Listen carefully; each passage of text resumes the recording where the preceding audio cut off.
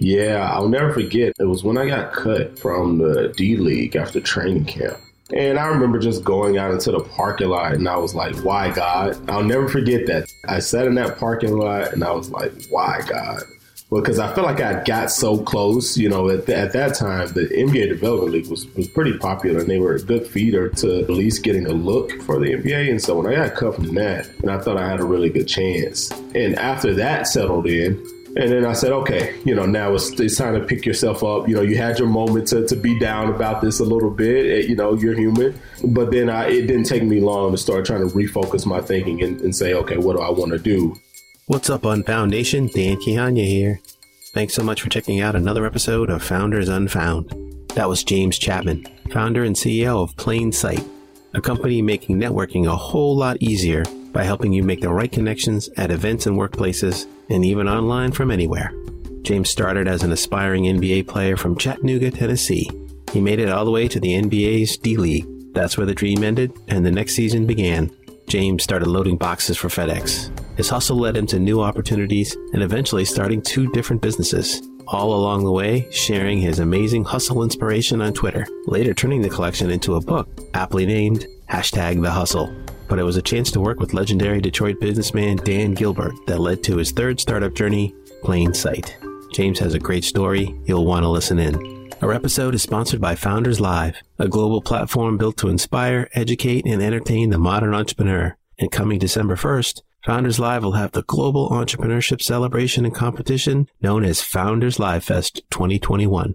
This is a culmination of all their regional events, featuring the most amazing startup presentations literally in the world.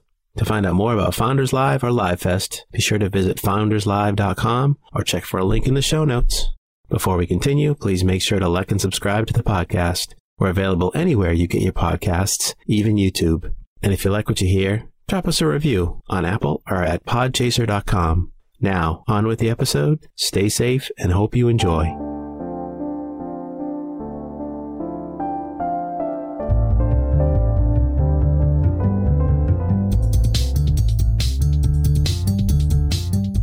Hello and welcome to Founders Unfound, spotlighting the best startups you don't know yet.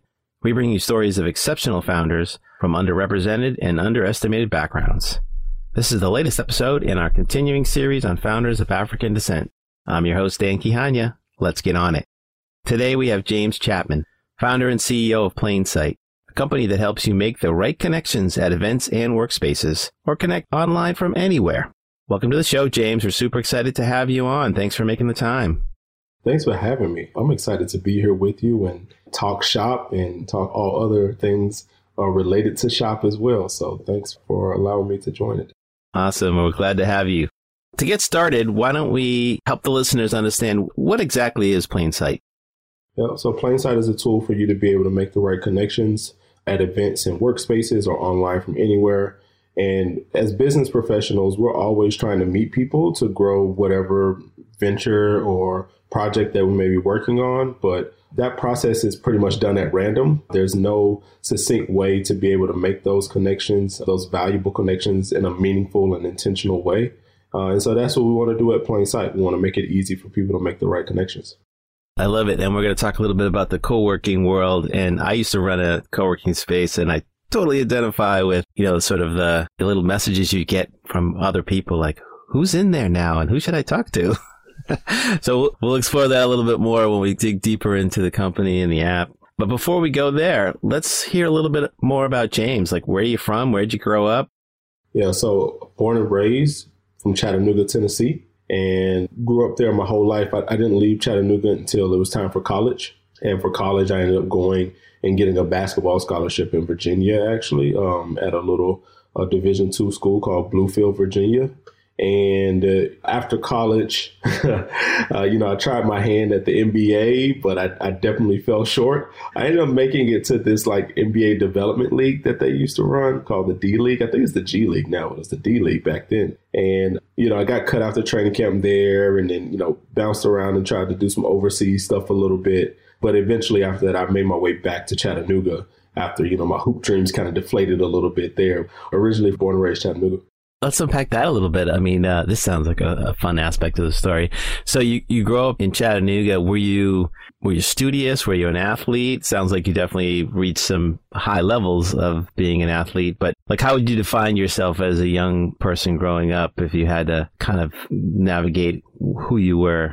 I would say just the traditional student athlete. You know, I was very passionate about basketball. I wasn't as passionate about school, but I did well in school. You know, I knew it was necessary. And so I paid attention and I focused and I got the grades that I needed to get, or else my mom would have snatched basketball away from me. So I definitely didn't want that to happen. And so, you know, the internet was just kind of coming around, you know, around that time. And so, man, it started to become easier and easier to find the answers that you needed for school. So, you know, I'm sure kids these days, I don't even know how they even, you know, keep from just falling asleep in class, because you just Google all the answers if you needed to. But that's another talk.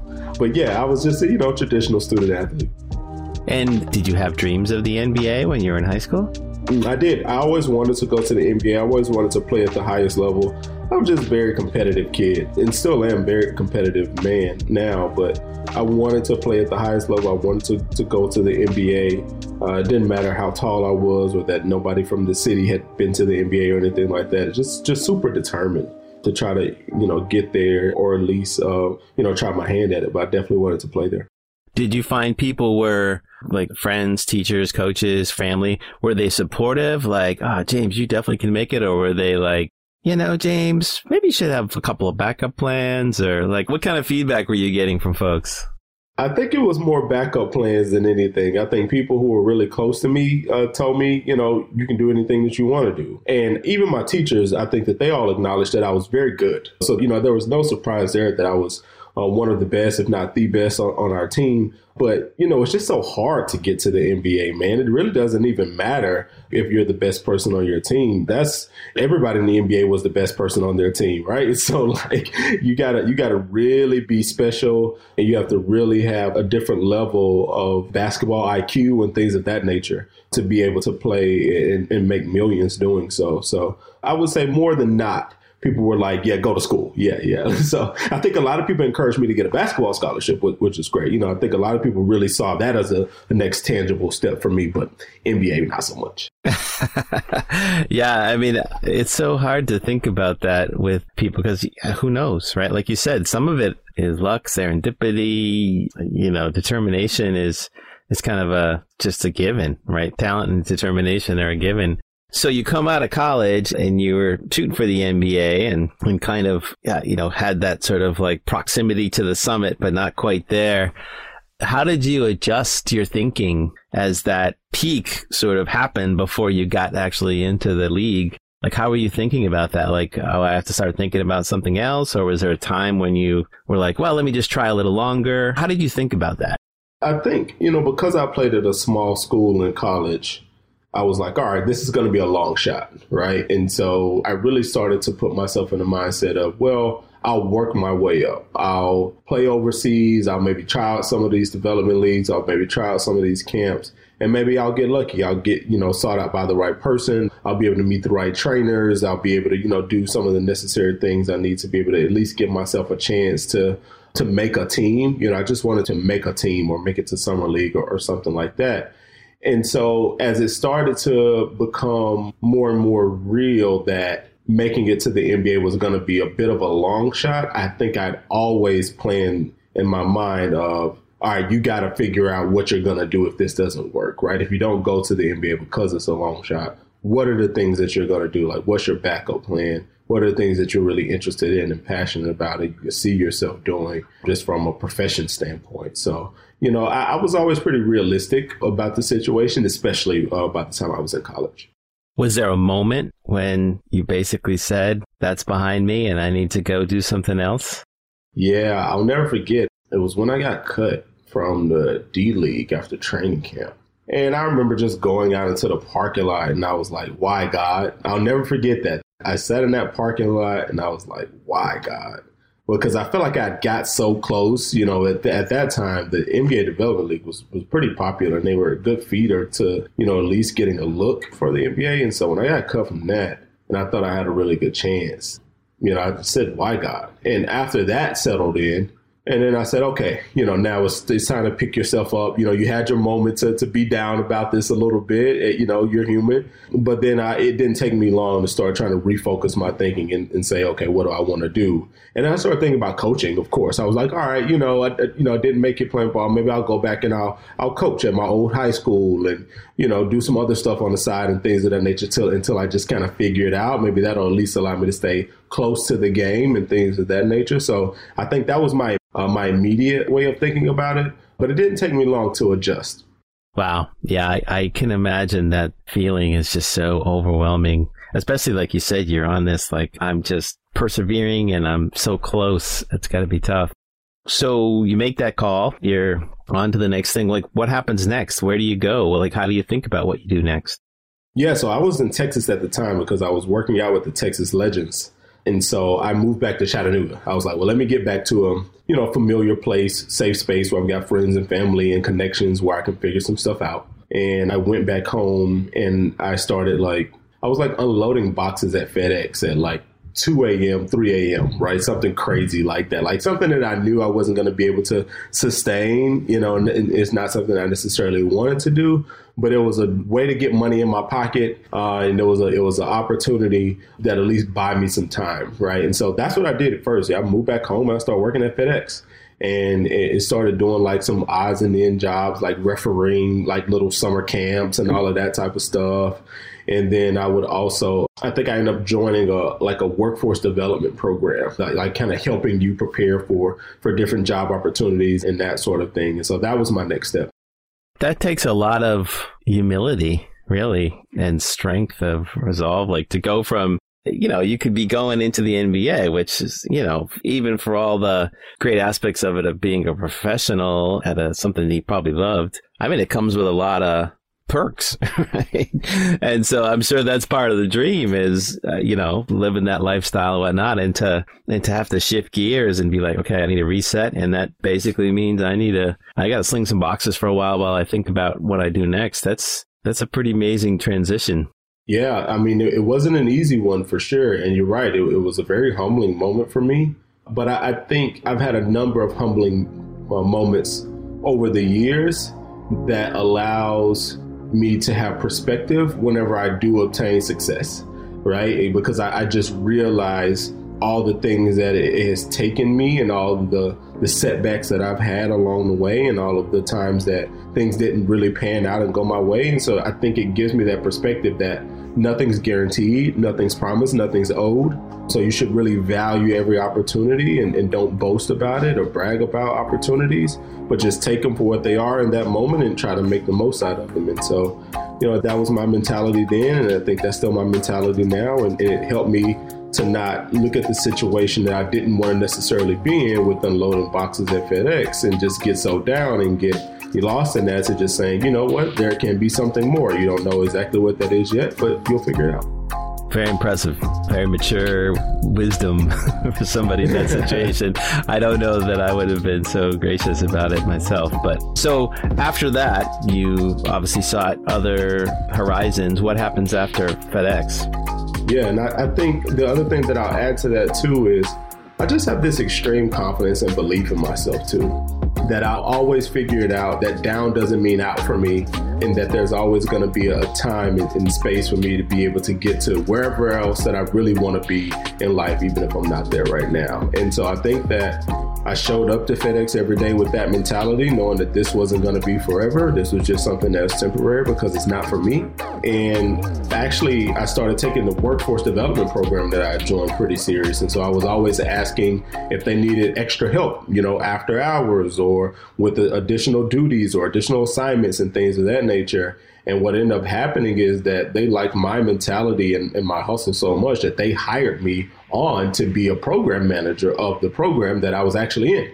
They were like, man, this guy is always asking to do different stuff. He knows the program, like the back of his hand now, right? And maybe he can actually help some other people that's been coming through this program too. And so they offered me a gig. Came completely out of left field, didn't know that was going to happen. But, it was actually a great opportunity for me that started to get things in the right direction.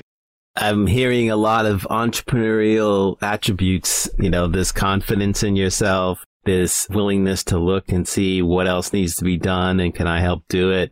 As entrepreneurs, we learn that those are sort of part of the daily experience when you're a founder. So nature versus nurture, whether that was your athletic experience that like trained you in that way or your inherent nature, that definitely came out. That's really cool. And that's a great story about people showing up and how that makes a difference, right? People recognize when you show up in a committed way.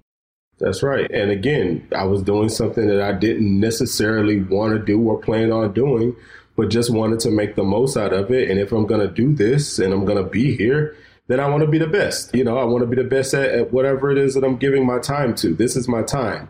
And so we don't get time back. Once it's gone, it is gone.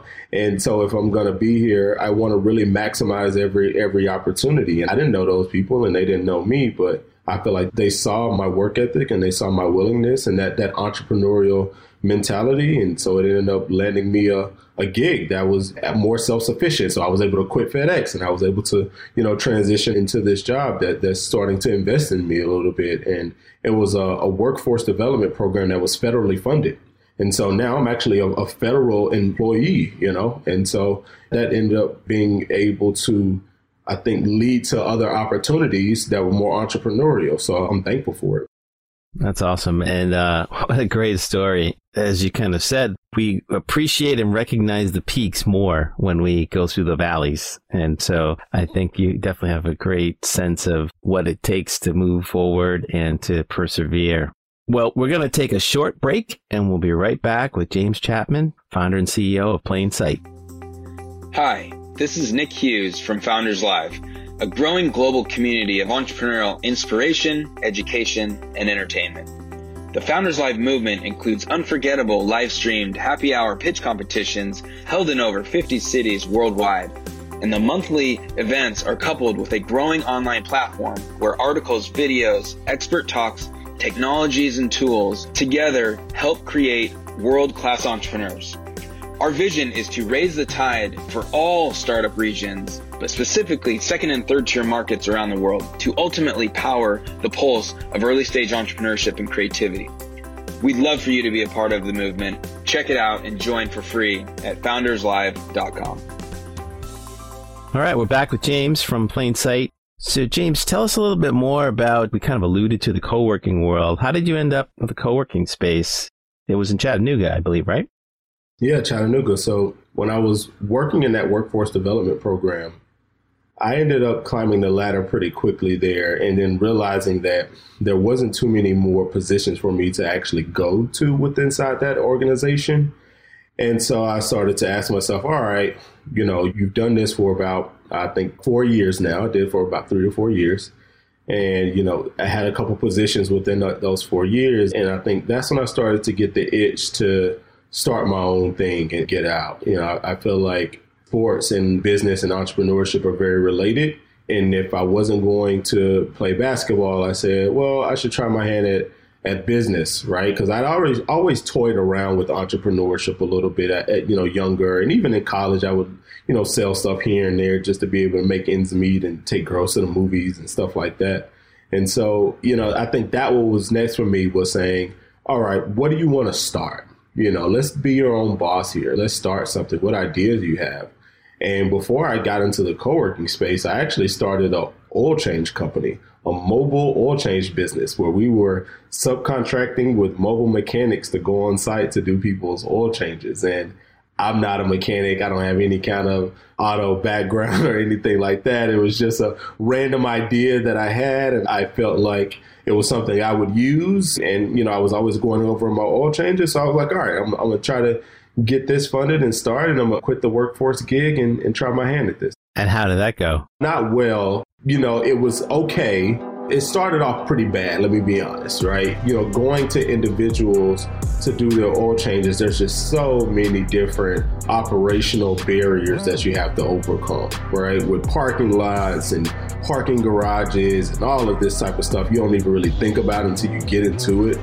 And what we then pivoted to start doing was actually serving fleets. which that worked, right? So we would go out to like a company that had just a fleet of trucks and cars and things of that nature, and they're driving those vehicles one by one to get the oil changes on them. And so we would go and show up and just do the entire fleet in one swoop, so they keep their cars on the road longer, right? And so that was good, and that started to do well.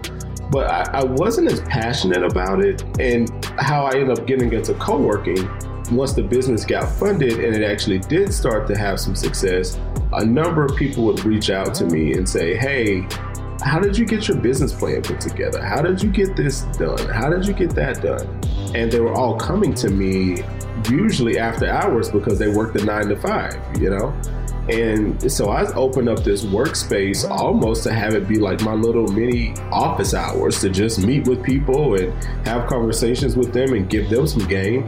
And lo and behold, a lot of people started coming because, you know, coffee shops closed at 6. People wanted and needed a dedicated space to work and be around that energy, and it was free. So, you know, people would just show up to the workspace and work. And now I look up and now I'm running a co-working space, you know, just out of the blue. I didn't even plan on it. I just kind of fell into it, but I was definitely more passionate about that than the oil change business. And that's why the oil change business was really short-lived, because I started to lose passion for it and started to have more passion for this other thing that I just randomly fell into.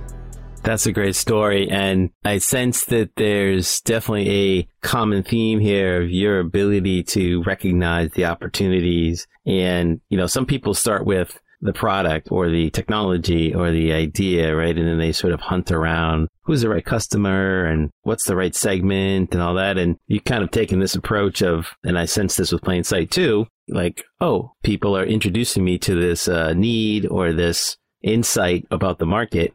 Interesting, right? And you allow it to sort of organically, you know, sort of build a wave. And then at some point you're like, oh, okay, this is a business. Exactly. I think that has been my approach, and you nailed it from just like a philosophy standpoint. I think I start to fall in love with problems. If you tell me you have a problem, I start thinking about how I can solve it. And then once I figure out that I potentially could solve it or have a solution, then I'm immediately going to think, well, is this something I can monetize? And also, do I care enough about this problem that I would like to continue to try to solve this problem every day?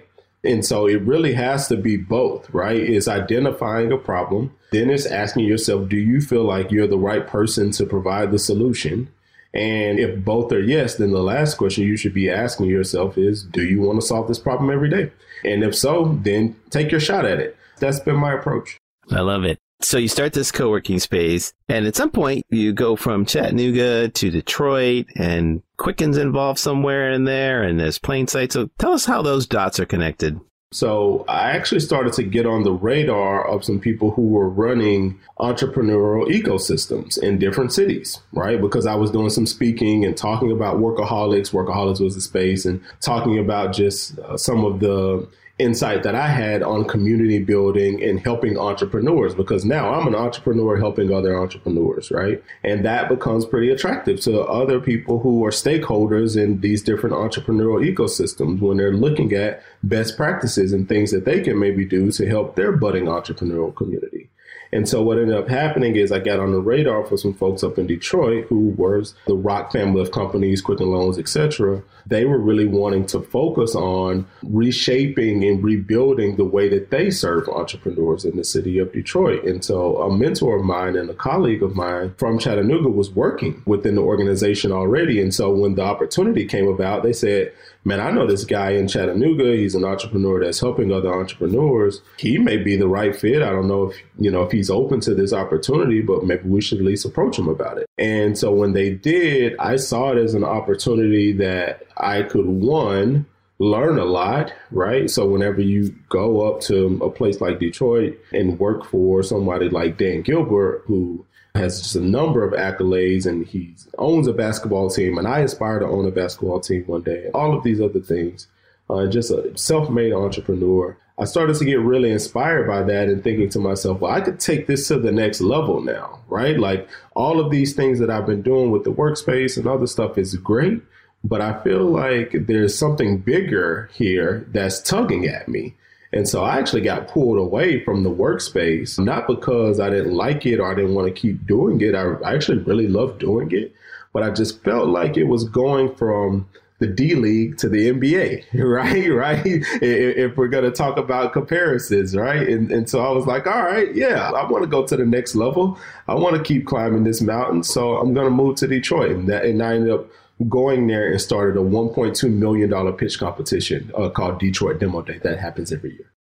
That's a pretty big jump, though. I mean, I lived in Detroit for a while. I haven't really lived in Tennessee or Chattanooga, but I imagine that's not like moving next door. No, not at all. I mean, the dynamics are completely different if you're just, from a city's perspective. Detroit has a lot of culture and a lot of history and a lot of success in one of the greatest American cities, right, over the years. And Chattanooga is smaller. It's a mid-sized town. All of my family's there, so I know everybody. And so I'm going into a completely different situation for sure from just an everyday living and lifestyle perspective. But I just saw the opportunity is so great that I couldn't pass it up. And I feel like if I didn't take the opportunity, I would have had regrets. And so I didn't want to have any regrets. I wanted to see and explore. So tell us about Plain Sight. How did Plain Sight emerge? So what ended up happening is probably after about 3 years of running Detroit Demo Day for Dan and his team, I went to Dan and I said, hey, I've loved building this. I've really enjoyed it. And now I've got the itch to start my own thing again, right? And I kept thinking about the workspace, Workaholics, back home in Chattanooga, and kept thinking about how everybody was always asking me, hey, Chap, who's in a workspace right now? Who's going to be at the space tonight? Or can you help me get introduced to somebody or meet somebody that does this thing or that thing? And that's when it dawned on me that technology could really solve this problem. And because I had been working with Dan, who has a number of startups in his portfolio, I've been kind of watching and learning and studying and getting a good understanding of tech, because I don't have a technology background whatsoever. And I had never started a technology business before. And so it was because I moved to Detroit that I started to learn more and get fascinated about technology, but also identified this problem that I was experiencing as a community builder with my own community of trying to help them get connected and make better connections so that they could evolve and go to the next level. And so I really wanted to solve that problem at scale. And so when I went to Dan and I told him that I was going to be leaving to start my own thing, he said, well, you've done a great job here, so I appreciate that. No harm done. But what are you building? And so the way I pitched it to him, I said, all right, an angel investor and a startup founder walk into a coffee shop. And Dan says, all right, this sounds like a joke already. Okay, cool. And I'm like, hear me out. And he's like, I said, they stay the same amount of time. They leave at the same time. They compliment on each other's glasses on the way out the door. And they never have a meaningful conversation because they're unaware that they are actually a potential valuable connection for one another. And he said, well, I bet you that happens all the time. And I haven't heard an idea that I like in a really long time, but I really like this idea in particular.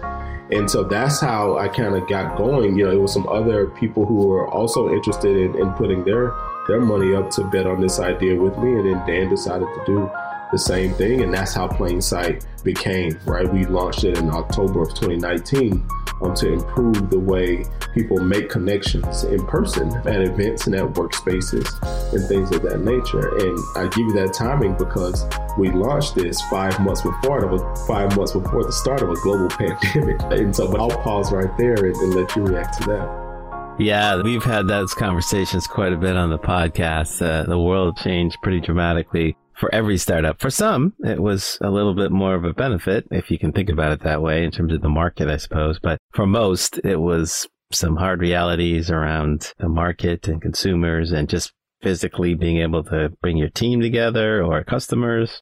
Let's walk through maybe like a customer journey. Like, how does it actually work? How would you, maybe use your example of the angel investor and the founder. So they're on the app. They find this event that's on the app, right? Maybe they have already been invited to the event, so they registered through Plain Sight or through another platform, or maybe they just found it on the app that it was coming up and they say, okay, I want to go to this thing. So once they say that they're going to go, they'll also be able to see other people that are going to this particular event as well, so they can get a good sense of, is this a type of place that I want to be at? And then once they get there and they check in, we ask them in their profile who you're looking to meet, what are your skills, what are your interests, what are your professions, and we use that information to match you with other people that are also at that space as well as at other spaces in the area. So once you create a profile, you can check in or not and just put your phone down in plain sight. It's going to do the curation and the matchmaking for you, making it easy for you to make the right connections. And so that's how it works. And then with the spaces, the event organizers and these community builders, they love it because they now have an additional tool in their tool belt to enhance the experience for their attendees or for their guests and visitors. And then we also send them curated data, so letting them know, hey, 20% of the people who came to your event are looking for a mentor or looking for a job or whatever the case may be, so that they can start to tailor their offerings to their community on an ongoing basis. So from a functionality standpoint, that's how it works. That's great. And I know one of the interesting aspects I think was really insightful is this idea almost creating the anonymous layer, or the profile is the thing that is the hero, so to speak, in the process. So it's like I'm not matching against what somebody looks like or what I may interpret around things that can create bias, but just here's what this person is doing and what they're looking for. And their capabilities. That's it. We really want people to make connections around the right things. We actually try to combat unconscious bias by removing profile pictures. We only use avatars, and we don't even have the ability to take your name. You can put your username, whatever you want that to be, but there's no real names and no profile pictures. And so we're matching people based solely around their business goals, their aspirations, and their abilities. Yeah, that was a super insightful aspect of the product. So tell us, where is the company today? I mean, so maybe let's talk about COVID first. Let's talk about what happened during COVID, because obviously this is an industry that was, transformed or decimated really overnight by COVID because of the physical presence just went away. Did your company evolve? Did it have to hibernate for a while and go dormant? Or how did your company address what happened with COVID, given that it was so material to what you do as a business? It was crazy and scary to watch, man, even as I think back about it, right? Because the pandemic hit March of 2020. In February of 2020, we secured a partnership with Delta for their Sky Lounges. So every Delta Sky Lounge in the country is listed on the app for travelers to be able to check in at these lounges and make connections while they have idle time, right? And so we're thinking in our minds, now we have paths to distribution and scale, right, with a global partner. And we've got good timing because they allow us to go to any Sky Lounge of our choosing once a month for a week straight to promote the application to the travelers. Well, we picked the Austin Sky Lounge during South by Southwest. And for anybody that's ever been to South by Southwest, they know that this is a breeding ground for Plainsight, because all you have is people that are bouncing around to different random events, trying to make connections while they're in town, right? Proximity-based connections. And so we couldn't be happier, actually, once probably about February, early March came around. And then when COVID struck, man, we just watched it all be completely wiped away. Delta closed its Sky Lounges. South by Southwest canceled the event. Not just that event, but every in-person event and conference in the world was canceled. And so, as you can imagine, we kind of had to have a powwow as a team and say, what do we want to do? Before we decided to do anything, we just started asking ourselves questions like, okay, well, what opportunities do still present themselves, if any? What would it look like for us to stop and put things on pause? What would it look like for us to pack up the business? What would it look like for us to continue to go forward? And so to answer your question more specifically, what we decided to do was a few things. One, we decided that we were going to list the clean and safety precautions for physical spaces so that people could be more aware and more conscious about the places that they were going before they got there, because that was one of the things that everybody wanted to know at that particular time is, all right, what is this place doing? Are there masks there? Are they are they practicing social distancing in this space or not? That was a big thing. And then the other thing was we said, well, we have to help people connect virtually. We can't get around this virtual connection piece. Yeah, we plan on just in person, but I think that COVID did make the product stronger because it forced us to think about how can we connect other people based on still those meaningful connections in their business goals, even if they aren't in the same physical space. And we started to partner with organizations that were doing their virtual events via Zoom. And so they would say, all right, we're going to be talking on Zoom, but you can check in on PlainSight. They're going to help you make connections. They're going to help you discover different opportunities amongst each other, et cetera, et cetera. And so now we're kind of this well-rounded tool for both in-person and virtual. And we only really started to think about it because of COVID. It's impressive. I'm sure there were some times, though, when it felt like, oh, boy, how are we going to deal with this? And trepidation. And oh, there still are. Yeah, every day I'm always thinking, how are we going to do this? Because we're not quite on the other side of things yet. And at the end of the day, PlainSight is still best for in person. Yeah, we have some other stuff, but those other things aren't the meat and potatoes of what PlainSight really does, right? The meat and potatoes is I'm in person with people that are like-minded, that I'm sharing space with, that I know I want to make connections with. And PlainSight's going to help me do that in an easier way, in a more tactical way. And we're getting there, and I have a lot of hope. But we're still trying to figure these things out every day. We're going to talk a little bit about where PlainSight's going and what your big vision is. But we're going to take a short break, and we'll be right back with James Chapman from PlainSight. Hi, this is Nick Hughes from Founders Live, a growing global community of entrepreneurial inspiration, education, and entertainment. The Founders Live movement includes unforgettable live-streamed happy hour pitch competitions held in over 50 cities worldwide. And the monthly events are coupled with a growing online platform where articles, videos, expert talks, technologies, and tools together help create world-class entrepreneurs. Our vision is to raise the tide for all startup regions, but specifically second and third tier markets around the world to ultimately power the pulse of early stage entrepreneurship and creativity. We'd love for you to be a part of the movement. Check it out and join for free at founderslive.com.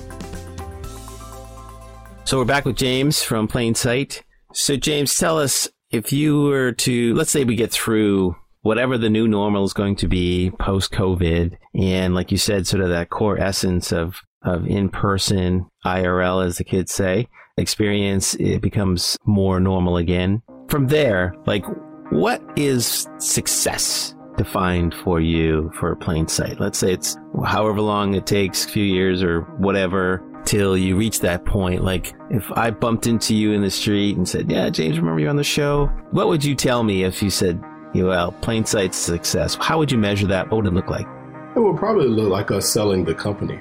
I don't really have any aspirations of going public or anything of that nature, or even have an idea of how many users on the platform would define as success, or how much revenue in the door would be defined as success. All of those things could fluctuate and change. I want PlainSight to have as much impact as we possibly can have. As I mentioned earlier, I always want to go to the highest level with anything that I want to do, right? And that's what I'm going to always aim for. And so I want everybody who's interested in making a business connection or any type of professional connection that's going to better their journey, I want them on PlainSight, wherever they are in the world. So that's what success looks like for me personally. But from a tangible standpoint, if we were to sell to a company that also has a similar focus, and we can help that company who already is making a big impact on the world be able to do that in a better way, that's success for me. And I'm fine with that. And, I'll be able to walk away and go to the next challenge of whatever it is that I'm going to be doing, because there's tons of problems that need to be solved in the world. But I think at the end of the day, if we sell the company to a bigger organization that we can help, drive and force change and allow us to have the resources that we really need to be able to do this on a global level with whomever that is, I think that would be success for me. I love it. And I love this concept of impact as a North Star, and letting some of those other things be sort of either the trailing indicators or the things that can adjust to help you aim at that. So that's great. Let's switch gears a little bit. Let's talk about being a Black founder. So you have a lot of experience in the ecosystem from different lenses. And so I wonder how you would characterize, are there unique challenges that you face as a Black founder? 1,000%. And you know what? I think it starts with awareness. I'm a very aware person, very conscious person. let's go back to George Floyd that happened in 2020, that situation, because I think that that's one that everybody recognizes, and I think it shed a lot of light on a lot of things, right? So let's take that for example. When things like that happen, where everybody in the world is forced to watch it, and then now everybody is also forced to watch the responses to it, right? We can't get distracted by being on airplanes and doing a bunch of business meetings and all of that type of stuff. We're all at home, we're all watching it, we're all seeing it, and we're all responding to it on our social networks, right? And so that's what's happening. And then you start to really get a sense that, okay, two things. One, there are some pretty crappy people in the world that legit do not like you because of something that is beyond your control, meaning the color of your skin. They don't like you. They don't care for you. They don't want you to win. They don't want you to be successful. That's a fact, right? And there's nothing you can do about it. You can't talk them out of it. You can't convince them that that way of thinking is the wrong way of thinking. And most of the times you can't even get them to admit it, right? Because admitting them makes it, that takes them down a whole other path. So now they're going to do it in a very kind of hidden and coded, encrypted kind of way. Okay. Now, the other thing that I also will admit is that it started to show that there's a lot of people who are allies, who are people that also recognize that, hey, this is some pretty jacked up stuff. And I don't know necessarily what to do about it, but I at least want to try to help pour resources into whoever are the people that's trying to make change for it. All right. And that's all well and good. And then you also have those people, the third piece I wasn't even going to mention, the people who decide to kind of latch on to that particular group, and they're not really going to do anything, because they're kind of in the middle, but they don't want to be standing there looking, doing nothing. And so they're going to make a statement or, make a post or something like that. So that's interesting too. But you also, now it's time to go back to work. All right. The reason why I set the stage up that way is because you're watching all this and now it's time to go back and do business. And so now you're pitching to investors, and when you're trying to do business, you're sending your business proposals and things of that nature. In the back of your mind, you're thinking, which of the three are you? you know what I mean? Like who are you? And I don't even know how to be able to necessarily figure it out. And it's not going to be obvious all the time, but it's intimidating, man. It makes you a little bit subconscious. Your subconscious go wild a little bit whenever you're thinking, all right, I'm about to pitch to this investor and they may not even like me just because I'm black, or they may not even think I'm capable just because I'm black. And so there's some deep rooted stuff that goes on for me in particular as a black founder that I think you have to have, again, that utmost confidence in yourself. That's the only real way to overcome it. You have to say, I don't care what the odds are. I don't care if people don't like me because I'm black, or people think I'm incapable because I'm black, or people don't want to give me an opportunity over somebody else because I'm black and they're not. You can't even think about it, and you can't cry about it because who even wants to hear about that? Who cares? Nobody cares. Nobody cares how hard it is for you. And so the only thing that you can do is just have the utmost confidence in yourself, but also be aware that that's a real thing. And it gets challenging. It gets really, really challenging. I was very distracted in 2020. I feel like from the presidency and all the stuff that was coming out of the White House, with leadership at that time, from the George Floyd situation and people, reactions and responses to it, people who I thought were my friends that I realized that, oh, you aren't my friend at all, actually, because, if you believe that and you think this way, you can't be my friend. And so now, you're in a very distracted place, and I'm trying to grow a startup that was built for in person during a global pandemic. You know what I'm saying? So, my 2020 was dreadful, if I'm honest with you, man. It was just flat out awful. And you want to get out there and you want to protest and you want to, let your voice be heard for these issues that matter, that are deeper than business. But you also have a business to run, and you can't help anybody else until you can help yourself. And so there's so many things that are problematic and conflicting when it comes to being a black founder in tech in particular. But, the beat goes on and you got to keep showing up no matter what. Yeah, resilience. When I did a end of the year episode last year with some of the folks from my first season, that's what they said about 2020 is just like, we just got to get through it. We just got to keep going, show up every day, and just know that there is some light sometime. I'm curious about, you mentioned allies. Are there, specifically as a founder, have you found, or as a black founder, have you found organizations or mentors or events and experiences that have been uplifting for you as a Black founder? I would say people more than organizations, because you can find an organization that some people in leadership or allies and some people aren't, but, they have their own internal things or whatever. But I for sure have been able to attach myself to some people who really care, that are within some organizations that have influence and that are encouraging and things of that nature. Now, we as Black founders, more than anything, we just want those groups to write a check, show me your support by, put your money where your mouth is. But I also will take and appreciate any time that they don't necessarily write a check or don't necessarily do business with you directly. They try to make introductions for you. They try to give you feedback. They try to really roll up their sleeves and help you. So that's always appreciated because they don't have to do that at all. And I think I've come across a lot of people that fit that description. Has that increased since George Floyd, or did you find it was those people were always there beforehand, or have you found more hands extended since George Floyd? I think the help has increased since George Floyd. Yeah, I think people have been more intentional about helping since George Floyd and not necessarily, all right, if somebody asks for me for help, then I'll help them. It's like, hey, do you need anything?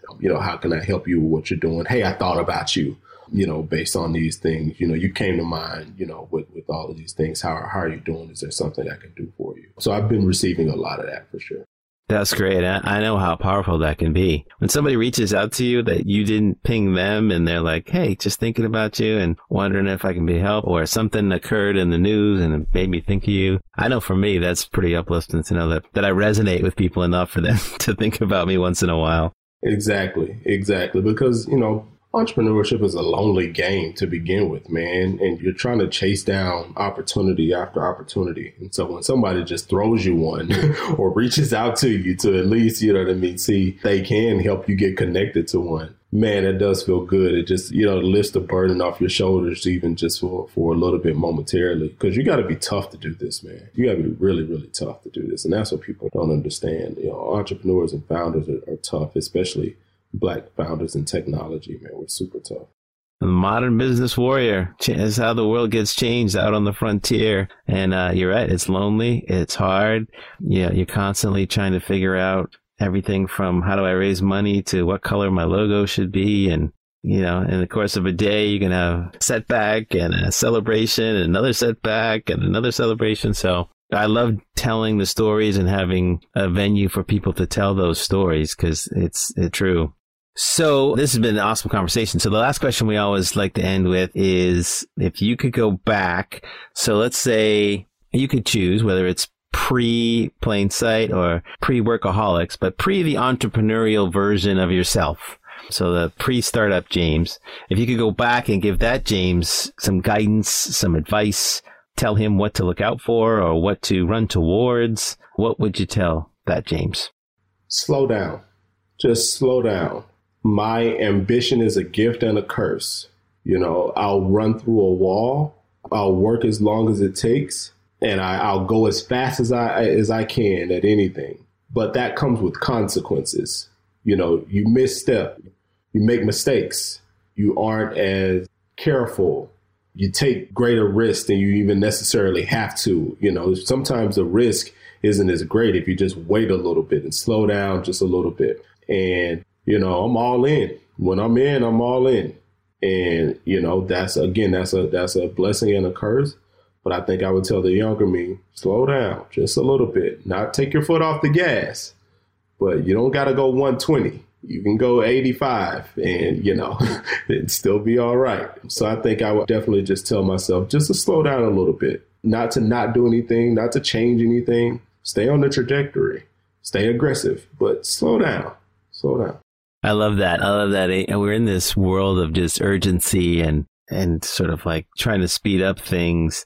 And there's a pace of intentionality that almost can't be accelerated, right? I mean, it's like you have to stop and think about things and process them and have a couple of cycles where it's like, I thought that yesterday, but sit with some things. You got to do that. Don't take your first idea and just run through a wall with it. You know what I'm saying? Like process it a little bit, ask people, come back, reflect. And that's boring. You know, that is boring. And there's not as much emotion in that. You know what I mean? Like when you're going 120 on an idea, man, you feel like the world is yours and you own it. But if you take some time to slow down, you'll be able to drive further, you know, than necessarily fast. And the goal is to go far in this. And so, you know, I didn't always take my mental health, you know, as serious as I do now.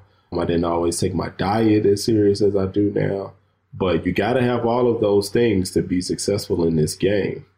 I love that. So, James, we like to live a call to action for Unfound Nation here, our audience. How can we be helpful to you or to Plain Sight? Absolutely. If you are someone who owns a workspace or runs an event or knows somebody that does, tell them to go to plainsight.app and list their event with us today or list their workspace with us today. We would love to help their community make better connections. Download Plain Sight app if you're an individual user that's just curious about using out the technology and making those connections. And follow us on all our social media platforms. It's just at Plain Sight app on everything.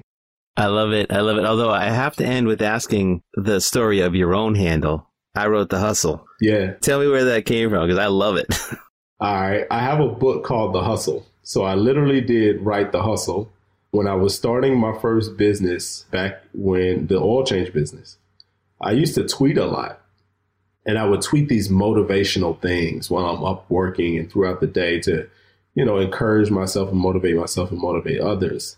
And people would tell me, man, I'm writing some of your tweets down. These are pretty good. I like these. And so I was like, all right, I'm going to put these stuff into a book. So I pulled my Twitter archive from over a year, and it was just a fun project. Yeah, I put all of those motivational tweets into a book, and I published it on Amazon. And so I called it #The Hustle, which is just a bunch of series of motivational tweets and retweets from myself to give you inspiration to keep going. And so that's where I Wrote the Hustle came from. I literally wrote a book called The Hustle. I'm going to go get that. I want that motivation. And it's still on Amazon, I assume? Still on Amazon. All you got to do is go to Amazon, pick that thing up. Well, this has been so great, James. I really want to thank you. We appreciate you taking the time. Thanks so much. No, thank you for having me. I mean that. Thanks to everyone who's listening for tuning in. I appreciate you all as well. We'd like to thank our guest, James Chapman, and our sponsor, Founders Live.